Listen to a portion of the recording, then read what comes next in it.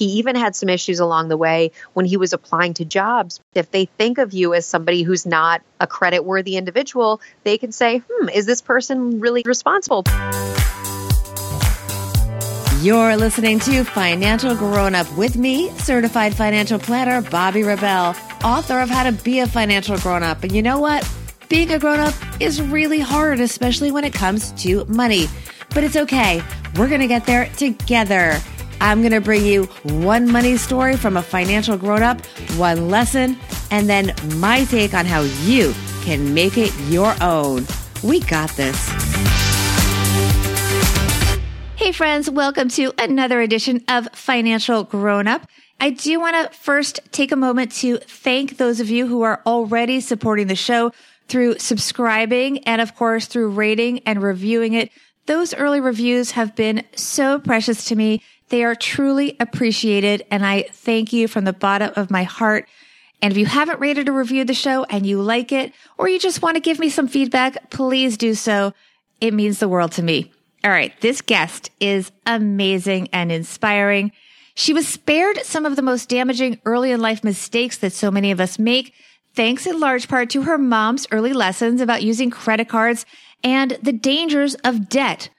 But here's where it gets really good, guys. In addition to learning early on how to be financially responsible herself, what I love about speaking with her and what really comes through in this interview is that she is an empathetic and truly supportive friend. Many of her friends, for whatever reason, didn't have the ideal financial educations or experiences, but she is there for them. She's not judgmental. She is helpful. Rebecca Jarvis is the Chief Business, Technology, and Economics Correspondent at ABC News. She is also host of one of my personal favorite podcasts, No Limits with Rebecca Jarvis, which you should definitely check out. But in the meantime, here is my interview with Rebecca Jarvis. Rebecca Jarvis, you are such a financial grown-up, and I'm so excited to have you on the program. Welcome. Thank you so much, Bobbi. I'm so excited to chat with you. I love your books. I love you. You set a great example for so many people. So thank you for what you're doing. Well, speaking of great examples, I am such a fan of the No Limits podcast, which is now moving into live events, which is awesome. I mean, I could literally spend my entire podcast rattling off all of my favorite episodes. Of course, I love the live show you just did, which featured Robin Roberts, who holds a special place in my heart because she survived a horrible disease that my mother did not survive. And so every time I look at Robin, I get emotional and happy for her. I love the Sheila Nevins episode, which is dishy. I'm basically telling people to go through your archives. And of course, my friend Randy Zuckerberg, who's amazing. Tell me more about what's going on for 2018 with No Limits. Thank you. I really appreciate that. So we are starting to do more live podcasts. So we did this most recent one with Robin Roberts, also Gabby Bernstein, which a number of people probably know from the space. She had an awakening, a moment in her life where she hit rock bottom and she figured out gratitude to come back and be a stronger person. But what we're looking at now is a year ahead where we will be doing some live events. We'll continue to talk to game-changing women. That's my mission statement, is to talk to women who have broken down walls, who have figured out how to play the game, set the rules, and looking at their paths, the trade-offs along the way, the choices that they've made along the way, what success really means to them, and how they're figuring out balancing all of it. And so it's really honest, authentic conversations. My favorite thing, Bobbi, is when a guest will say, I've never told this to anyone before. I know we're in the right spot if that's the conversation that we're having. So we'll continue to do that. We also will continue to feature and highlight women from our community who are No Limits Entrepreneurs of the Week. Every single week, we feature a listener who is building an empire of her own and how she's doing it. She gets featured on our Instagram account, on my Instagram account. She gets featured on the podcast, and we share a little bit about her story. And so anybody who wants to apply for that can always email me at nolimitswithrjpodcast@gmail.com. And feel free to send me ideas and submissions as well. I do read all of the emails there. Okay, I can't wait to see who is going to be next on No Limits. But I'm also looking forward to your money story. It's a good one. Do tell. Okay. So I would say that for me, my money story, it started early. My mom's a financial journalist. She's a columnist at Reuters. And when I was a kid, she was a columnist at the Minnesota newspaper where I grew up. She sat me down before college. The conversation that we had prior to me leaving for college was all about credit cards.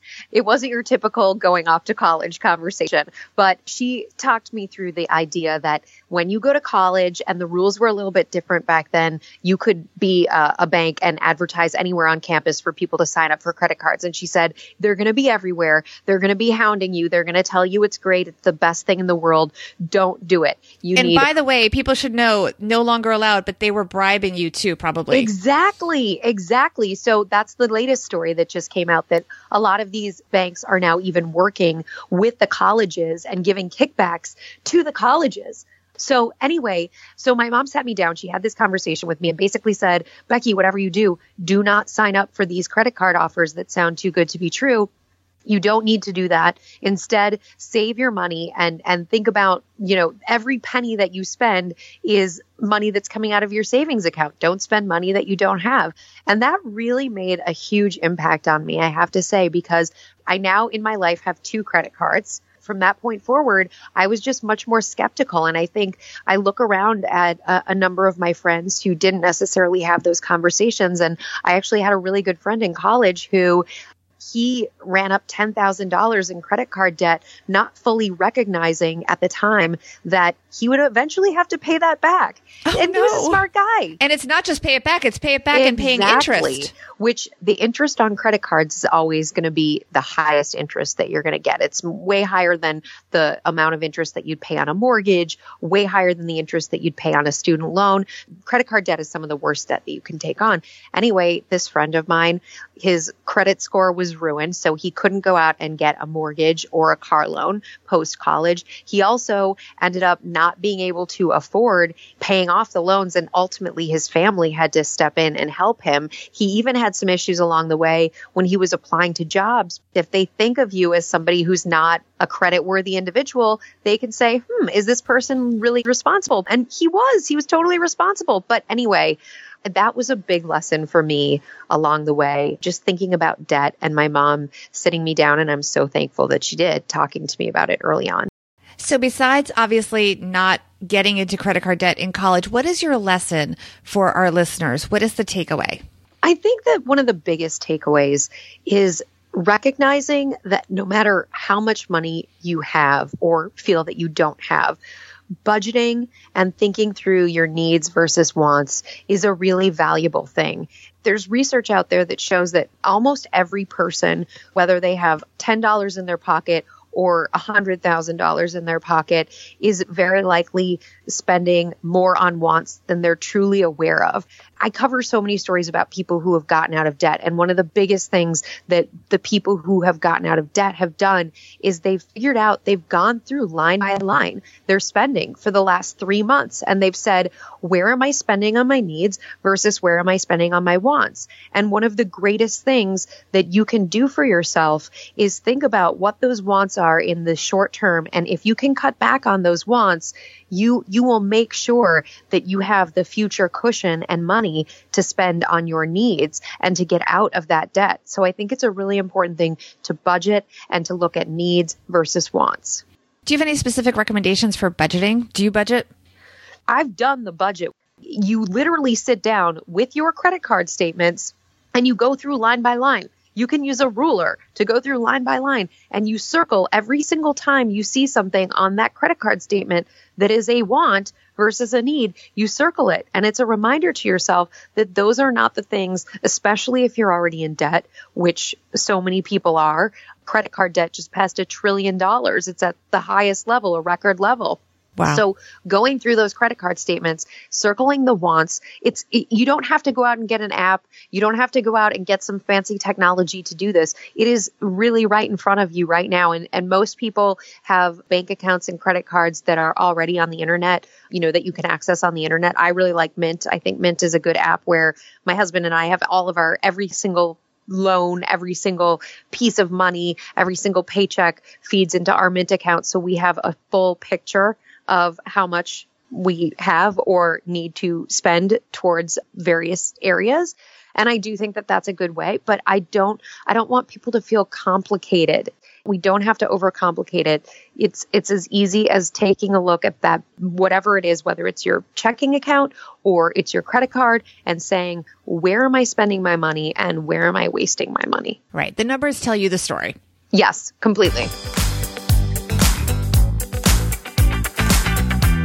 Before I let you go, I do want you to give us a money tip, something you or maybe your husband uses, something that our listeners can put to work right now. One tip that doesn't relate to debt or any of the things we've already talked about that I really like is, if you are spending money, think about how that money can help improve you in some way. Education, additional learning, whether it's useful to your community, those are the areas where that dollar, whatever amount of money that you're putting out there, will come back to you 10x, will come back to you so much, with so much more value than just the single penny or dollar that you've spent. So think about those places when you are spending. Think about those places where it goes beyond, that sugar rush of, oh, I just got this new thing. Think about those areas where if you spend your money on something to make yourself better or stronger, then you will gain so much more from that dollar than if you just spend it on, whatever thing is sitting in front of you. Can you give us a personal example? Well, for me, I've spent my money on education. I mean, that's probably the biggest thing I've ever spent my personal money on, is going to college, I'm not good. I'm not there yet, but taking Spanish classes. I haven't done this yet. I haven't done this yet this year, but I was looking at different art classes because I really love art and I really would love to be able to create art better. And even things like a gym class, for example, if you feel healthier and it's something that you feel like you can regularly commit to. I have a group of girlfriends that I work out with now, and I will spend money on those workouts with that group of girls because it has genuinely made my life exponentially better. It's all about experience versus just having more stuff. So thank you so much, Thank Rebecca. you. This was wonderful. Rebecca Jarvis, No Limits. I can't wait to hear all of your episodes for 2018 and beyond. Thank you so much. Thank you. Have a great day, Bobby. Wow, Rebecca had a lot of great info and advice. Here is my take. I want to pick up on Rebecca's money tip and the importance of investing in yourself through education. I have always done this, and I really encourage everyone to do it as well. Most recently, some of you know this, I became a certified financial planner. It was a huge investment, both in time and money. But I felt strongly that if I was going to be here giving advice, I need to know my stuff. Can I be stumped? Well, definitely. You guys will definitely be able to stump me. And I'm still figuring out the new tax law. But after I left Reuters last spring, I did take a break and I got my CFP. Over the years, I've also gone back to school when things just didn't make sense or I wanted to know more. For example, early on at my first job at CNBC, I realized I honestly, truly did not understand how the Fed worked. And it was something that I would go on to write about quite a bit in my career. So I took a class. I kid you not. I literally took a class on how the Fed worked, how the Federal Reserve worked. There is a class on that. It doesn't get nerdier. I even took a class on technical analysis because it was just so strange and I didn't understand it. Still don't get it 100%, but the point is, I'm always learning. So how do you make it work both from a money perspective and a time one?